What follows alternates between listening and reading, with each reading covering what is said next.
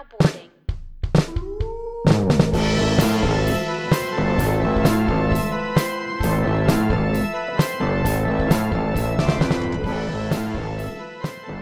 Hello and welcome to the Terror and Travel Show, a podcast where we tell you a hometown horror story. And then outline how you can visit this region and experience parts of the story for yourself. I, as always, am Eric Monroe Schwan. Nice to meet you. I'm Blair Allison. Eric. Blair. Today, we had our first ever listener request. She gave us a material that has so much to go off of. I have 8 pages of notes. Oh my god. I've never taken that many notes before, and they are all jumbled. I think I've maxed out at 4 pages at one point. So I am ready to get into this mega mystery. Major thank you to Whitney Wegman Wood, our friend of the podcast. I'm just going to call her www. Our friend World Wide Web. That's incredible. Thank you for the suggestion. I had a really good time researching it. It's kind of wild. I'm ready. We're gonna chill today in Missouri, a small town in Missouri called Union. Take us back a bit. Mm-hmm. May of 2001. Boomer time for Bionicles. Just a great time for Bionicles. A conversation I was having this morning. What are Bionicles? We're gonna get into that later. This might get cut, but sorry, keep going. It's a Lego product. Oh. That were like little bio robots, essentially. I got you. Cool. Mm-hmm. I'm so glad I know that now. We're in Union. We're in Union. It's May 2001, and single father Stephen LaChance is running out of time. The lease on his tiny apartment is almost up, and he is in desperate need to find another, preferably larger home for himself and his 3 growing kids. Oh no. Eliza, who is 13, Eli, who is 12, and Elliot, who is 11. Oh, they all have E names and none of them are Eric? None of them are Eric. Aw, big miss there. Miss. They're EL names, specifically. Okay. So, yeah, you can imagine this growing family, all the kids are within 3 years of each other. Like, that's some tight quarters. Mm-hmm. So Stephen has spent weeks answering every ad in the newspaper he can find for a rental property. And finally, he finds an ad for an open house.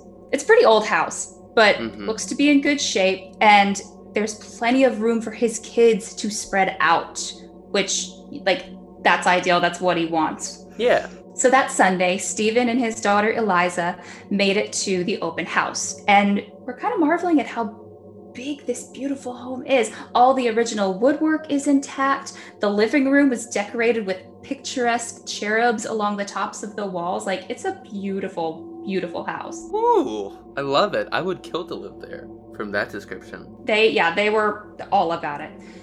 And Stephen said that the landlady showing off the house was kind of odd. She was an older lady. She behaved like she was showing off a museum rather than a ready-to-live-in home. You hate to hear that. Yeah, regardless, he was quick to fill out an application and handed it to her. And she responded saying, "You understand the responsibility of living in an old house such as this." And he's like, yeah, of course. I'm gonna go have one of those cookies in the kitchen. Okay, bye. Mm-hmm. So a week goes by, and he receives an excited call from the strange old landlady telling him that she had selected him and his family to be the new tenants of the old home. More like the new victims.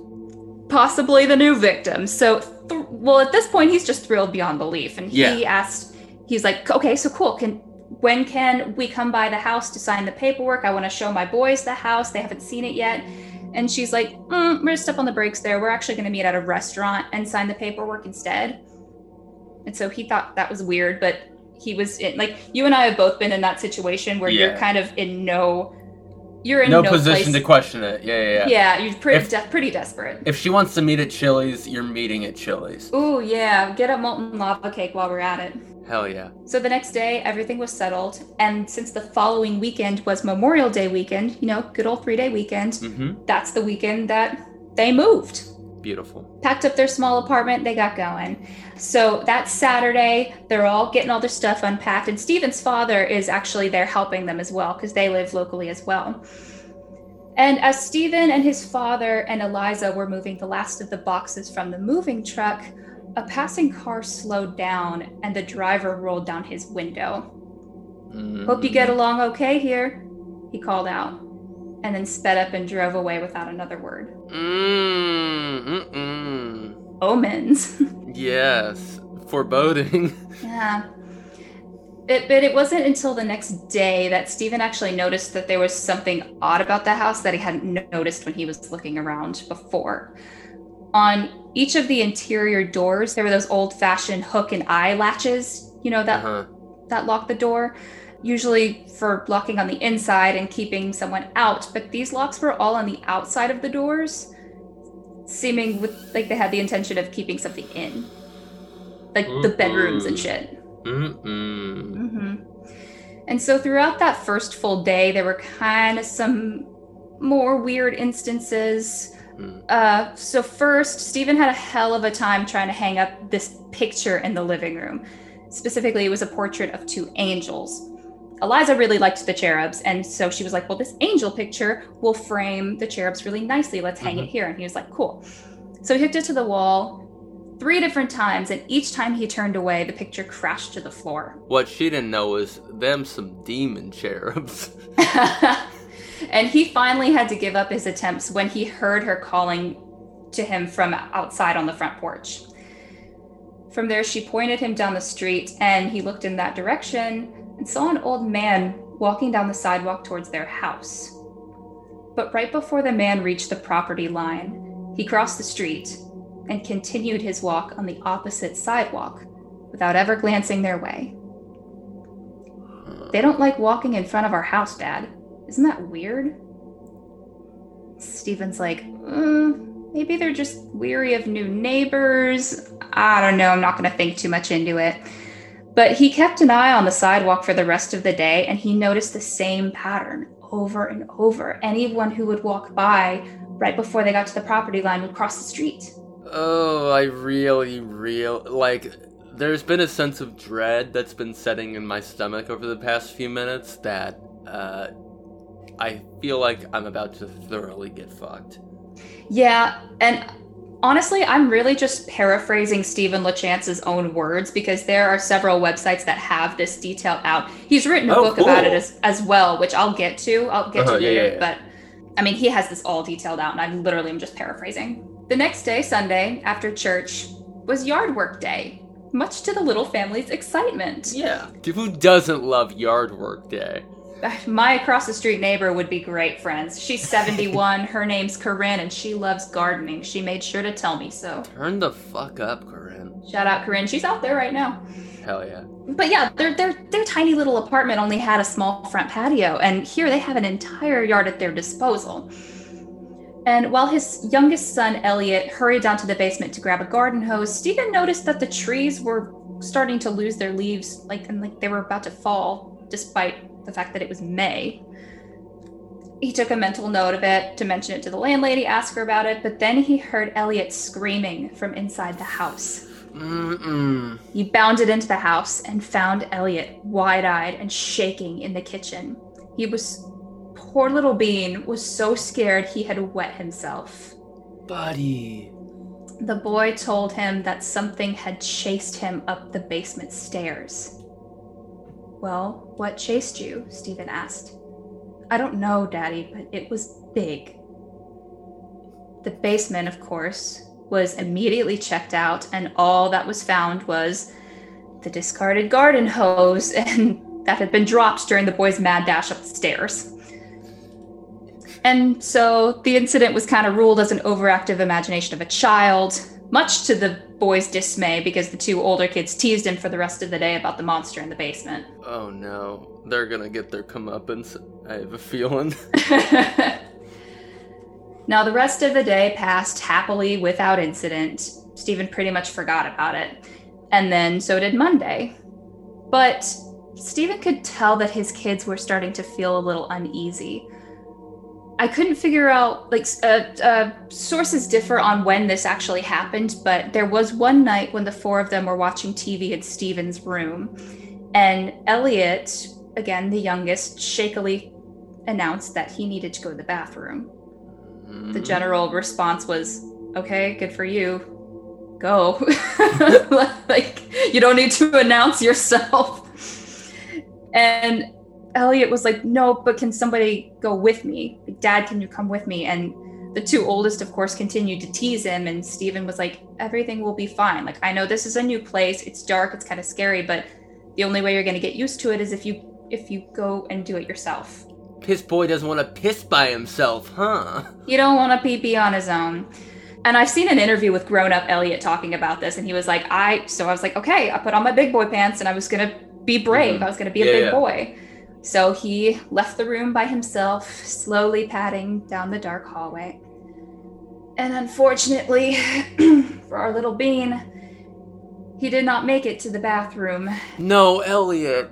I don't think he wet himself again. I didn't hear any accounts of that, but he was greeted by a disgusting, chuckling clown blocking his way. Fuck you, Blair.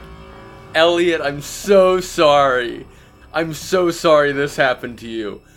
Elliot fucking went through it here, okay? Oh, God. Okay, keep going. So he had to use every ounce of bravery his little body could muster, turned his back on the clown, and stumbled back to the rest of his family. Panting and sweating, he told his dad what he had seen. Stephen tried his best to calm Elliot down, tried to be patient with him. You know, maybe he was just emotional from the move, from his parents' divorce, their mother leaving them. You know, Stephen assumed this was all a response to just, like, the recent trauma that his kids had endured. But while Elliot was in hysterics, Eli and Eliza remained quiet, as if they somehow believed their youngest brother. Then came the last week of school for the kids. They picked up their normal family routine. They all left the house together. He dropped them off at school, went to work. But each day that week, they would come home to find every light in the house turned on. And of course, like every parent, Stephen blamed his kids for leaving the lights on. And they're like, but no, the fuck we didn't, Dad. You were with us. We did not leave the lights on. Mm-hmm. So when Friday of that week came, the boys waited in the car that morning while Stephen and Eliza went from room to room, making sure all the lights were turned off. Sure enough, when I got home, he was pretty spooked when he saw that they were all on again. Maybe it's just a neighbor who wants to waste your electricity. Yeah, his first reaction was, of course, that someone had broken into the house, and of course he immediately told his kids to wait outside, search the premises, no one there. Yeah. But his kids had come inside in the meantime, and Eliza yelled from the living room, Dad, it's cold in here. And when he met her in the room, he froze, despite that he was dripping with sweat with his mad dash around the house. He describes a temperature drop of around 30 degrees. That's a lot of degrees. Mm-hmm. And he didn't understand it fully, but he knew there was something else living in his home. A jolt of electricity went up his spine and covered his arms in goosebumps.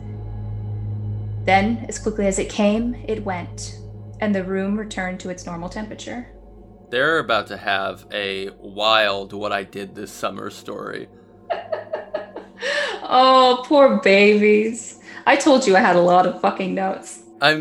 My life is already ruined. I'm in shambles. So after that incident, Stephen had his father come back over, his father who was a contractor, to come out and look at the issue with the lights. And he couldn't find any sort of electrical malfunction that could be causing the lights to turn on by themselves, especially not all the lights at once. Mm-hmm. But he did find something kind of alarming in the basement.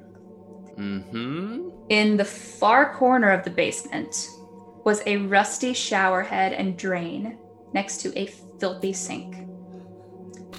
His father said, "That looks like a butcher's shower." Fuck. If you don't know what a butcher shower is, they were used by farmers and slaughterhouse workers in the old days to clean themselves off after... Yeah, that sounds right. You know. But I bet it wasn't animals that this person was butchering. But that was the first time Stephen felt its presence. And Sunday night was the first night he saw it. As his children sat in the living room, chatting away, doing their thing, Stephen looked to the doorway to find a dark, shadowy man. Dark smoke seemed to be emanating off the figure, swirling around it in a cloudy mist. Shadow Hat Man? Shadow Hat Man, come on back now! The figure took several steps into the room and vanished. So Stephen's internally panicking at this point, but not wanting to freak out his kids, because his kids didn't see it. He was the only one who saw it. He calmly suggested that they all go out for sodas and visit their grandma. Come on, y'all, let's get out of the house. Let's go get a frosty chocolate milkshake. When they start heading out of the house, the screaming began. A sharp, loud howling, sounding like a man in pain, so loud that dogs in the neighborhood started barking. Not the dogs! The dogs! Now, in a full-blown panic, Stephen hurried to get his kids out of the house and into the car. And just as he's making to back out of the driveway, Elliot says in a shaky voice, "Daddy, the basement monster is standing in the upstairs window." Oh, fuck off. Yeah. Against his better judgment, Stephen looked to where his son was pointing and once again saw the black figure in the window watching them escape. So the kids stayed with their grandparents for a week. And that actually had been planned because Stephen's job took him out of town a lot. And so he actually had to go out of town for a week for work.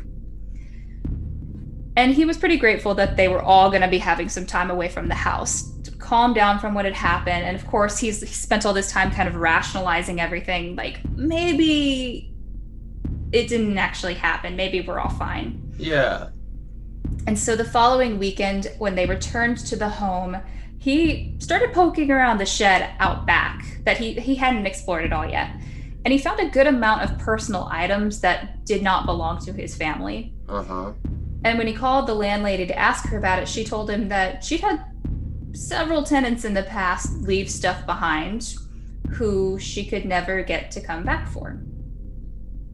And she told him that most of the past tenants never stayed longer than a year. And it seemed by now that all three kids were kind of freaked out by the house. The boys had all but abandoned their own room and were sleeping in Stephen's room every night. And then one night, he was awoken by Eliza at his bedside, who was trying her hardest to remain calm, but she was trembling. And the three of them kind of grumbled uncomfortably as she shoved her way into the bed next to her brothers. And Stephen's like, okay, this is becoming a thing. Yeah. Probably made an internal note of, we as a family need to have a talk about boundaries. It's hard to have boundaries when you're being abused by paranormal entities. Truthfully. But then the next day, Stephen asked Eliza about it, like, what made you come in here last night? And she reluctantly told him that she had woken up to the sound of her closet door opening. So, and Eliza doesn't like, when she was a kid, she was really afraid of closets, just like the darkness of it and thinking there was a monster in there. So she was kind of freaked up. She got up, closed it, made sure that it latched properly, and got back in bed. And she heard it open again. So she was gone from that room. And the rest of the weekend was pretty normal until Monday. And by this time, his kids were no longer scattered around the house doing their own thing. They preferred to stay together, mostly in Stephen's bedroom. And they were in there that day, and he was on the phone with his mother in another part of the house, just talking about whatever. And more than once, he kept hearing this loud rattling noise, as if like all the inner doors were being shaken. And he hollered to his kids to knock it off, kept talking to his mom. But the rattling kept going for a few more minutes, and again, he shouted at them to stop. Only this time, Eliza hissed in response that she wasn't doing it. She was sitting in there reading, and the boys were asleep. This realization brought an unnatural stillness to the entire house. Stephen again felt the dramatic temperature drop and the same electrical charge running up his spine. A stench he could barely describe filled the air. And then, boom!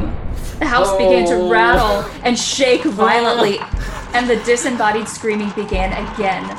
Only this time, it was accompanied by the screams of a child.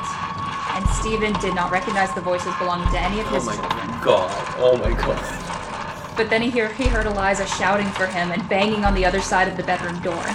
He shouted into the phone for his mother to come pick them up, and he hung up as he heard thundering footsteps down the stairs headed for the master bedroom. He bolted for the room, determined to reach his children before that thing did. And he made it, but whatever was causing the chaos had secured the door firmly. Stephen had to repeatedly slam himself into the door before it finally gave, and he could get to his kids. And off his frantic instruction, Eli grabbed Elliot and beelined towards the front door. And Stephen had to all but drag Eliza from the home as she stood just frozen in terror. The small family piled into the car and parked themselves down the street, still in view of the house, waiting for Stephen's parents to arrive.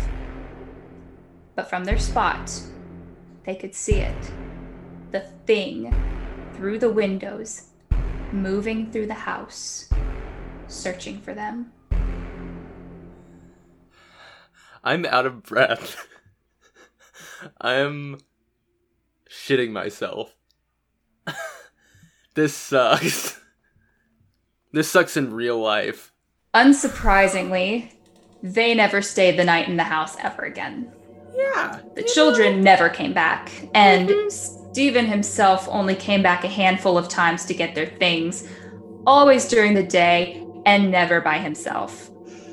And every person he brought with him bore witness to activity, be it a scream or whispers or pounding around upstairs. Whatever it was just pissed. And I'm going to read you a quote direct from Stephen himself because I just think it's well written and I didn't want to paraphrase it. So, quote, and this article was written in 2005, by the way. I still drive past that house every once in a while, and when I get enough nerve, I look up at the upstairs window, and it's there, watching, waiting, angry. Sometimes its screams still wake me from my sleep. Its infectious scream creeping into my dreams, turning them into nightmares. I still don't sleep very well. In my dreams, I see a faceless man standing in that basement, washing away blood from his naked, blood-covered body, grunting, panting, breathing. The breathing you'd hear when you were alone with it in a room. The breathing you would hear when you knew it was there. Heavy, labored breathing. I'd like to personally apologize to this whole family and say that you deserve better. I think it's time to go live with Grandma. So that's the most well-known story of what is called the Union Screaming House. There actually is an episode of Discovery Channel's A Haunting about this house and about Stephen and his family and about the next family that lived there as well, but I'll get to that. I think it's in season 3. It's called Fear House. Another family had to live there? Oh yeah, I'll get to that. Union Screaming House also sounds like a really good emo band name. Oh, it so does. But before I get into the next family and the paranormal investigations of the house, I'm going to talk a little bit about the history of the home. So the land where the Screaming House was eventually built initially belonged to Captain John T. Crow of the Missouri Militia. And when he married, his wife Minerva brought with her from Kentucky the many people she kept enslaved. Mm-hmm. Though nothing is confirmed, there are rumors that Minerva had, quote, improper relations with one several of the men she owned. Fuck Minerva, fuck Minerva hardcore. And It's rumored that that could have been a contributing factor to her death and the deaths of many young men, quote, working on the property. But there's really not a lot to back this up. I tried looking for it. I really couldn't find anything. But knowing history, that doesn't seem that unlikely. And again, fuck Minerva. Fuck Minerva. And not long after her death, she didn't live too long. She was 29 when she died. So thank goodness. Not long after her death in 1874, Captain Crow sold the property. And the Screaming House was eventually built in 1931 on top of what had once been the slaves' quarters. The land was on what is now Union City Park, and there's a massive nursing home close by that was once a pauper's house, and it was used as a hospital during the Civil War. And as a result of all these things, many mass graves were dug around the city, and one of them was close to the Screaming House. So it might not just be the Screaming House itself that's cursed, but the entire land. It's said that in 1974, a woman who lived on the next street over murdered her husband with an axe before taking her own life by way of gunshot. And it's said that on a separate occasion, a man died by suicide in front of his young nephew, also by gunshot, in a house across the street. Residents of the neighborhood avoid the house, and many claim to get physically ill if they get close enough. Gonna throw it back to our Disneyland episode. You remember when our guest Eliza was talking about the reason that you get a house with so many ghosts in it is because spirits are attracted to like energy? Yes. I kind of feel like that's what's happening with this house. Because there's just a lot. Yeah, absolutely. So the next family to move into the house after Stephen LaChance and his family GTFO'd was Linda Marsh, her husband Emmett, and their daughters. And Stephen actually, not long after they moved in, Stephen actually had a dream about the bloody butcher in the shower, and he was trying to put the house behind him, did not want anything to do with it, but then he understandably. He just felt the need to reach out to whoever was living there now and just like talk to them. And so he did. So during the time that Linda Marsh lived in the home, she and Stephen actually held weekend paranormal investigations. And and kind of invited the people of the public to come in. And there was actually a paranormal group that formed because of their because they would come to this house, called Paranormal Task Force. And on their website, each member gives a testimony to their experience about the house. So people who have investigated the home call it almost an addiction, like they had an addiction to the house. They just kept coming back because so much would happen. Like the shit in the basement, scratchings on the walls. People, I think Linda was bit at one point. That makes me want to vomit. Yeah. Straight up. Gregory Myers, who was the president of Paranormal Task Force, called it an EVP candy store.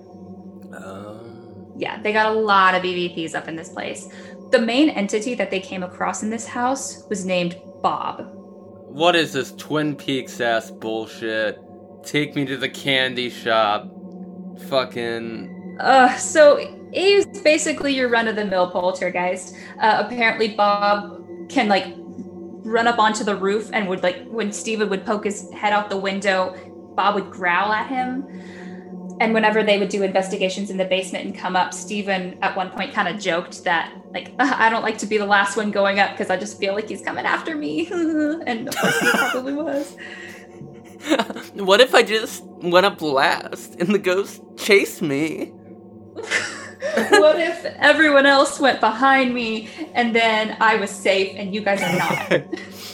I don't think Steven would do that. He seems like a pretty stand-up guy. Yeah. I visited his Twitter, by the way. Dude's an LGBTQ ally for days. Steven's really turning up, like writing books, supporting the queers. We love him. We love an ally. We're a fan. So along with Bob, they also believed that there was a little boy who lived in the house. And if you'll remember with the screaming, there was also the sound of a child. Yeah. During one particular night investigation, the group sat in the living room when Linda felt the presence of the boy. and she offered for the boy to come sit with her. A few moments later, she felt his presence sitting in her lap, his energy completely harmless. And then one of the people holding a thermal camera said that they saw a separate entity, one that was dark, large, and ominous, moving in the direction towards Linda. Someone said, "It's come for the boy." Immediately after, Linda said the boy was gone. No. Yeah. From that same investigation, a lot of really disturbing pictures were taken, including... this one kind of sucks. They all suck, but this one super sucks. A baby in a christening gown hanging upside down from the tree out front. No, thank you. Yeah, and other people have actually seen this with their eyes. It's like, it's almost, I mean, this is all literally surreal, but it's surreal how every part of this house seems almost intentionally designed to be the most horrific it could possibly be, and the most off-putting. Bob is, in my mind, Bob the Butcher is dark energy Bob the Builder. The complete opposite of Bob the Builder. Can we kill it? Yes, we can! Okay, sorry, so this baby's hanging by a tree? Yeah, so that sucks. More pictures from that night include what looks like fire coming from the windows, and one that's especially... What the fuck? Yeah, one that's especially disturbing that I've actually seen the picture of is what they call the gathering photo, which looks like a large group of people with torches coming from behind the house. Shut the fuck up. One of the faces is looking directly at the camera with a face of pure hatred. I can't breathe. I'm so pressed right now. This is like the fucking photo in The Shining. Like, this, I hate this. I hate every part of this. I did not expect you to be so effective. I'm really glad that you are. But I also want to go. Like, I don't, like, the worst part of me is like, but what if we went? What if we kissed in front of the Union Screaming House? I'm gonna just let you know why you don't want to go to this place. Uh-huh. So Gregory, president of the Paranormal Task Force, was one of many people to have brought energies home with him. Oh no, okay, yeah, no, I don't want to go. So he and his wife both kind of had like light clairvoyant abilities that they could sense that there was a small haunting in their home, but it was pretty benevolent, nothing major. He was like, okay, cool, these ghosts live here, so do we, whatever. So his home that was once home to light, if not friendly poltergeist activity, was now filled with just darkness. And he describes it as a battleground between good and evil. At one point, a wooden clock that was on the wall went flying into the sink 10 feet away. Their dogs would run from rooms, and they had an autistic son who at one point pointed to something and said, "Bad man." Buddy, I'm so sorry. And one of the dogs came in front of the boy and started growling at whatever it was, protecting the child. Nothing like a bond between a boy and his dog. We love dogs. So Tracy, another woman in this group who I think is a founding member, said that this paranormal group kind of found a family with each other at the Screaming House. You know, they formed as a result of being at this house together all the time. But according to her, their relationship over the course of 6 months just deteriorated. They all had something follow them home. They started having marital issues, mental health issues, just like all sorts of problems. And she said, the interview I watched was kind of depressing with her because you could tell she was like genuinely upset. And she said, they just turned into not nice people. Oh, man. And it was just as a result of the oppressive nature of the house. Like, they just all turned on each other. While this is happening, Linda, who was the one living at the house at the time, was also deteriorating. She wasn't really showing anyone, but people close to her, Stephen included, could tell. and she was having suicidal and homicidal thoughts. Oh, no. And Stephen realized what was happening, and it took all the strength he had, but he had to go and just remove her from the house, convince her to leave. Mm-hmm. And she stayed in a mental health facility for a little bit, just kind of rehabilitating. And she actually had to work with a Catholic priest to rid her of the evil. They think that she actually had a severe attachment. Uh-huh. But yeah, there was that, and then her family left, and they finally started to pick themselves back up after they had been separated from the house for a amount of time.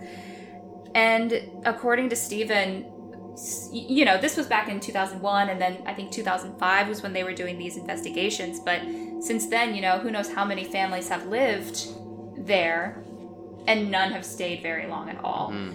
And the landlady, of course, is just dead set that it's not haunted. She's just shutting everything down, and it's you know what? I don't know, but I can't fight this battle. The Roman Catholic Church has actually deemed the Union, Missouri haunting a classic case of demonic infestation, oppression, obsession, and possession in a 156-page document. Damn. The Roman Catholic Church recognizes it. That was a lot of different shuns they're recognizing. Possession, absolutely. Obsession. At the very end of the episode of A Haunting, Stephen says that the entities there seem to take on a person's worst fear. His youngest son, Elliot, is afraid of clowns. Uh-huh. His daughter, Eliza, is afraid of closets. You'll remember her closet door. Yeah. No, boy, howdy do I remember. His own biggest fear is not being able to reach his children, which is exactly what happened to him on the night that they left for good. These poor people deserve better. You know what else I found kind of... What, Blair? What? So... Fucking lay it on me. The clown, right? Yeah, the clown. I don't like clowns. They're one of my biggest fears. But you will remember a sweet little clown by the name of Pennywise.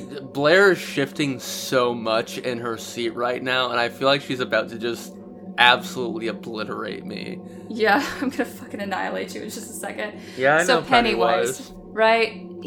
What does he do? What does it do? Takes on the form of a child's worst fear. Manifests as that. This entity is named Bob. Yeah. Pennywise, the dancing clown. I don't know if it's touched on in the movies, but it's talked about in the book a lot. Pennywise sometimes goes by the name of Robert Gray. Yeah, and he lives and in a sometimes house. And sometimes calls himself Bob Gray. He lives in a house that's haunted. Hey, Stephen King. You fucking plagiarized this and we're coming after you. Lawyer the fuck up. Just kidding, Sir, Stephen we're King. Coming. I respect you. No. So yeah, that's basically what I have. The one last thing I want to say... Oh, that's all you have? That's it? That's it. The one last thing I want to say is... So, it's obviously pretty similar to Amityville. That's kind of what it gets compared to sometimes. But over the years, as I've gotten older, I'm pretty sure that the Amityville shit never happened. I'm just not a firm believer in it anymore. I don't know a ton about it, so... Yeah. I trust your judgment. Because the Lutz family said it happened to them, but then, no one else who's lived in the house since has said anything has ever happened to them. Mm-hmm. But with the Union Screaming House, not only are these two families talking about what happened, but all the paranormal investigators all have stories about it. So, you can't sit and call all these people liars when it's just... I mean, you can, but you'd be a bastard. Yeah, you'd be wrong, I think, in my opinion. It's just like, it seems like there is something real strong in this house, and it's icky, and I don't want to play. Yeah, this has been the worst. Thank you so much. What are your final thoughts? I truly don't know. I guess, yeah, like you're commenting on the fact that so many people lived in this house and all shared very, very similar experiences. The fact that this is like a network of people who have all experienced this provides an air of credence to it that hits home pretty hard. I think any entity that can take on your worst fear is just unthinkable. And just fucking hate it. I fucking hate it. What if we just talk about what we can do in the area other than go to this fucking shithole of a house? Let's go for it.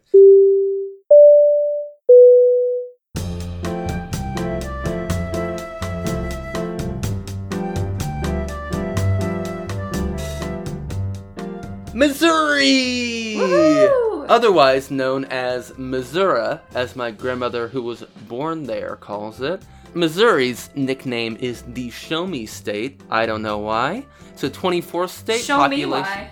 Me A why. population of over 6 million. Capital is Jefferson City. Biggest city is Kansas City. Abbreviation is MO, which we will come back to later. If you want to go to Union and not go to the house, you do have a lot of options.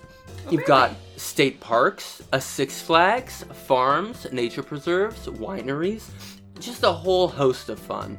I like Six Flags. Yeah, who doesn't like Six Flags? But I think we'd have an enjoyable time touring the historic downtown riverfront in Washington, a city in Missouri, which, can I just say, we really need to reconsider the trend of naming cities after other places or other cities in the world. Like Paris, Texas, and California, too much for me. There's a Paris, Tennessee, too.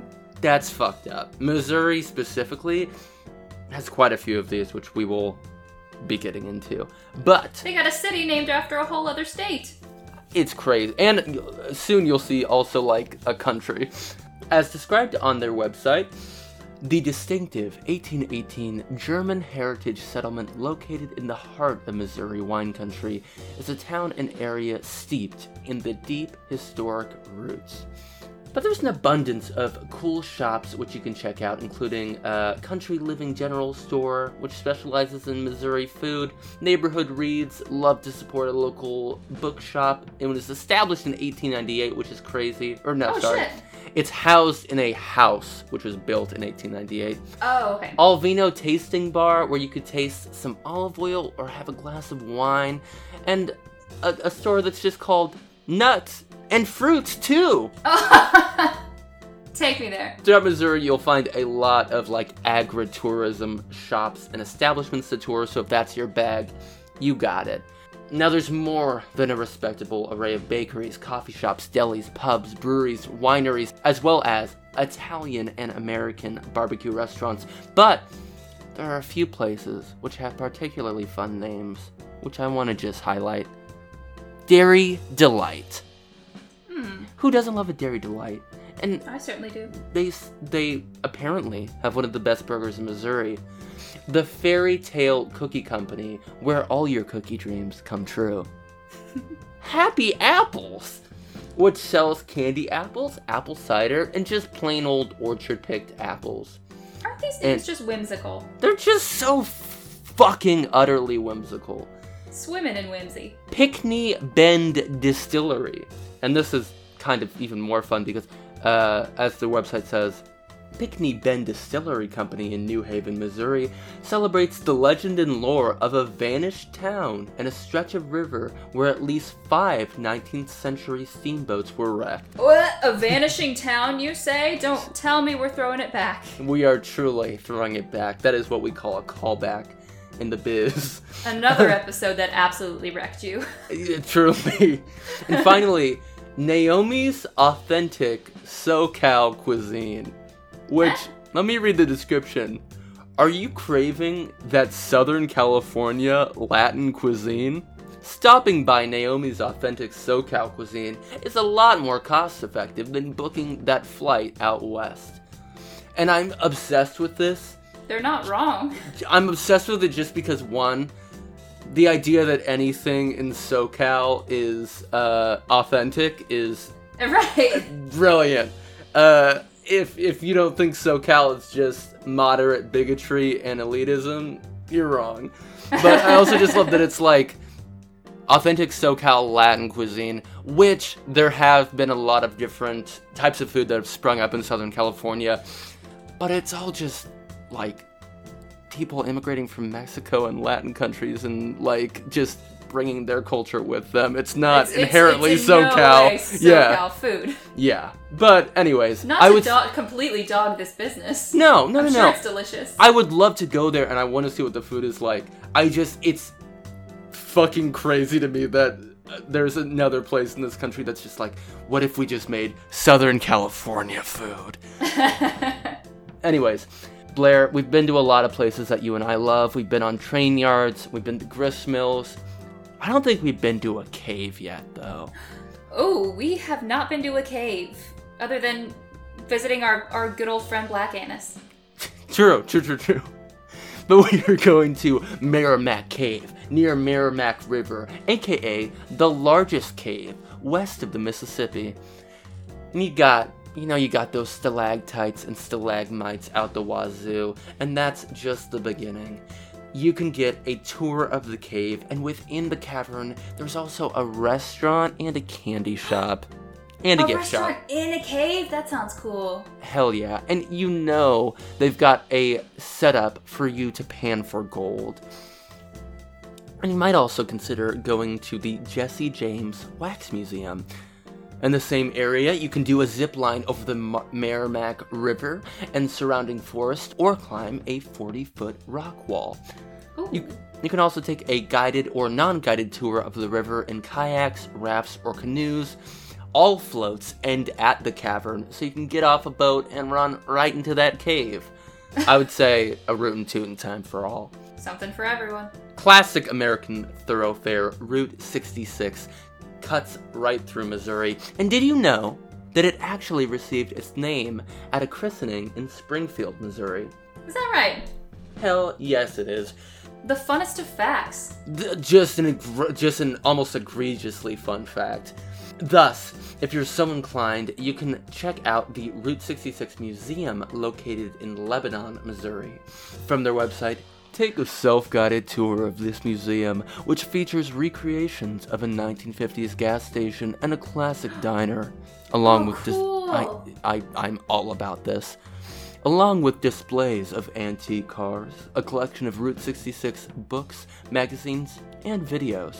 But if you also want to find out more about Route 66, you can go to the History Museum on the square in Springfield. If you choose to drive down Route 66, you'll come across any number of authentic American roadside eateries and kooky attractions, such as the world's largest rocking chair, which is located near Cuba, Missouri, and working recreations of a 1930s gas station. What? I know. I think you can get gas from a gosh dang pastime gas station. So damn kitschy. Get yourself some Cracker Jack and get yourself an old man puppy gas. We're fully leaving our sanity behind in this episode. I never came here with it. Fair enough. But if we're choosing to head over to Springfield, we might consider another attraction which is a bit more chilling. Pythian Castle is a quote-unquote certified haunted castle. It's truly astounding how many quote-unquote castles there are in the United States. Yeah, we've talked about this. We've talked about quite a few at this point. And at one point we were like, there are no castles here. We were wrong. Put our heads in our own asses. But surprisingly, this castle was purportedly built as an orphanage in 1913 by the Knights of Pythias, which is some sort of fraternal secret society, whatever. There's no real indicator as to what may haunt the house, except that it was an orphanage and, like, low-key held prisoners during World War II. But they sure do offer ghost hunts, as well as history tours and murder mystery dinner parties. But I think what we'd have the most fun with is the escape room they offer, where you have to escape the castle itself. The whole castle? The whole castle. Shut your damn mouth. To read their description, it is the height of the war. Risk has elevated, forcing you and your fellow officers to move to a more secure location in the lower level of the castle. You have 60 minutes to determine your next move, hopefully before the situation changes to severe risk. Oh, I'm scared! And there's also, like, a different escape room that you can pair with a dinner party, I believe, which has a different storyline.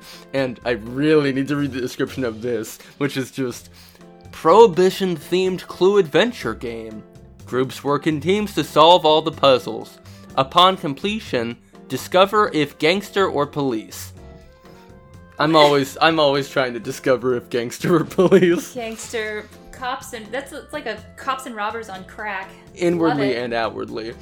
And if we didn't get enough of the haunts at the Pythian Castle, we will head our little tushes on over to St. Louis to the Lemp Mansion, which TBH offers a lot of the same things as the Pythian Castle, minus the escape room, but plus the ability to spend the night there. Life magazine in 1980 called this one of America's 9 most haunted houses. So, you know, some 40-year-old accreditation there. No, I've seen the Lemp Mansion on Travel Channel, so... Oh, hell yeah, okay. I think Ghost Adventures went there, and I think I've seen some other programs that had it as well. Yeah, so it was home to a family who owned a very successful brewery business. Over time, the business kind of failed, I think largely because of Prohibition. And then they suffered several personal tragedies. 3 members of the family died by suicide in the house over the course of like 45 years, with one additional death in the family, but not in the house, being disputed as to whether it was a death by suicide or a murder covered up. Oh.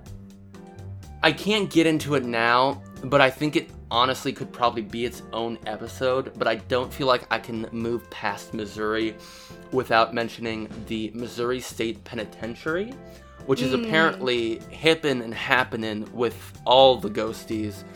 I Google searched Missouri Haunted, and it autofilled in prison. So, you know, Yikes. If that's any indication for how fucking haunted this place is, I think we'll come back to it, but just as a teaser, Time Magazine called it the bloodiest 47 acres in America. And boy, howdy. Yeah, and there's some pretty bloody acres across this goddamn nation. And just know they offer a fucking range of ghost tours from 2 hours up to an 8-hour overnight investigation. Yikes. They're on I don't know about that. Real shit.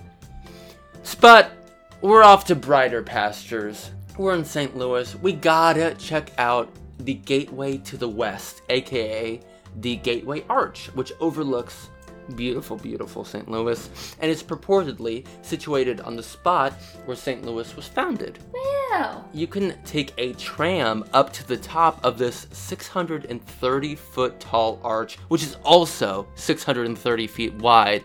Another fucking super fun fact. I didn't know you could go up top of it. Yeah, and you take I think there's a tram built into it that goes up, which scares me, honestly. I don't know about that. Now, the arch was built in memoriam of Western expansion, and it's the tallest memorial in the United States.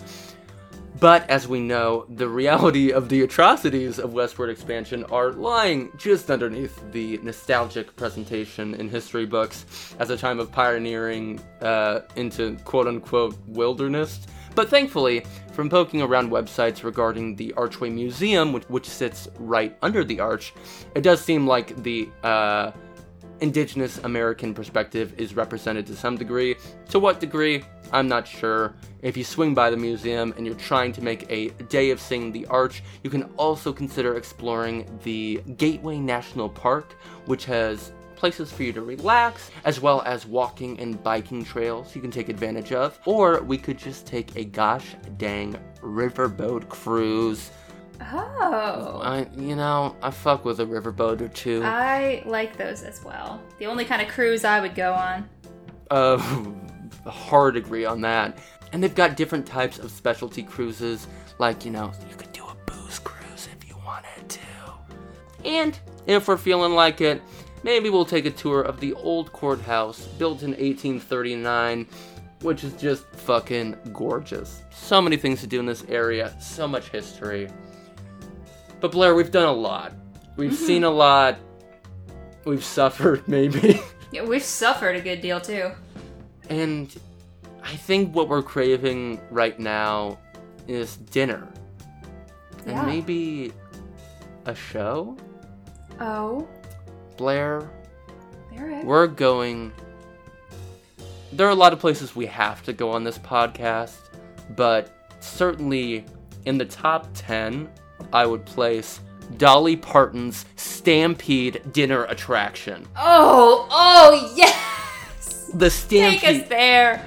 From the website, the Stampede's 32 horses and cast of top-notch riders will thrill you with daring feats of trick riding and competition.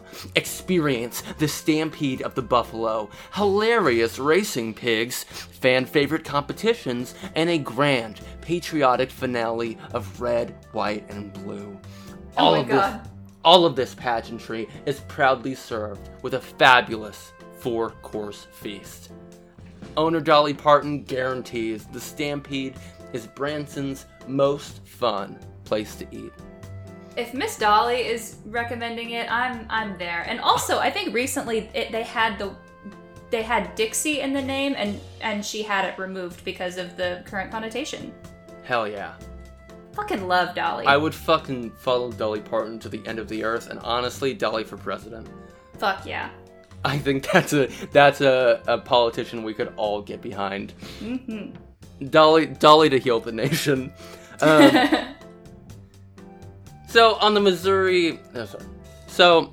Visit Missouri website, they have a kind of spokesperson, as we said before, the abbreviated initials of the state are MO.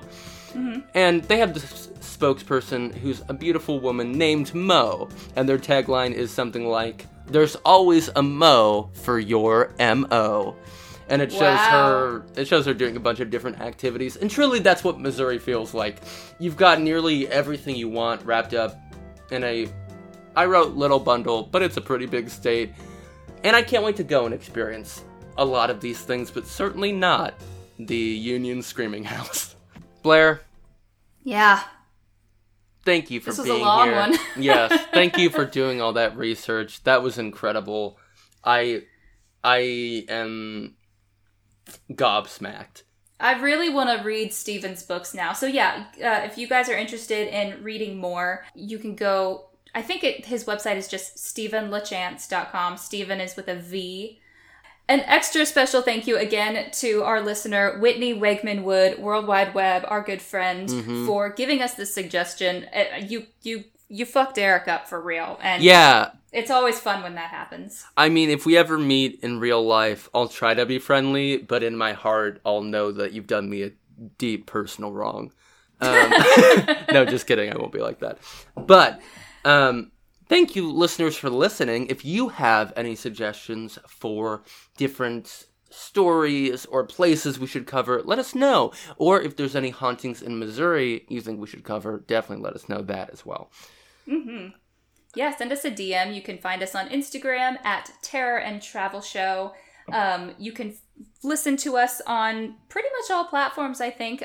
Be sure to leave us a review, rate us, and tell your friends. We want to grow our show. But for now, stay spooky. Stay alive. Try not to die. Stay away from the Union House. Definitely that. And we love you. Love you. Bye-bye-bye-bye. Bye.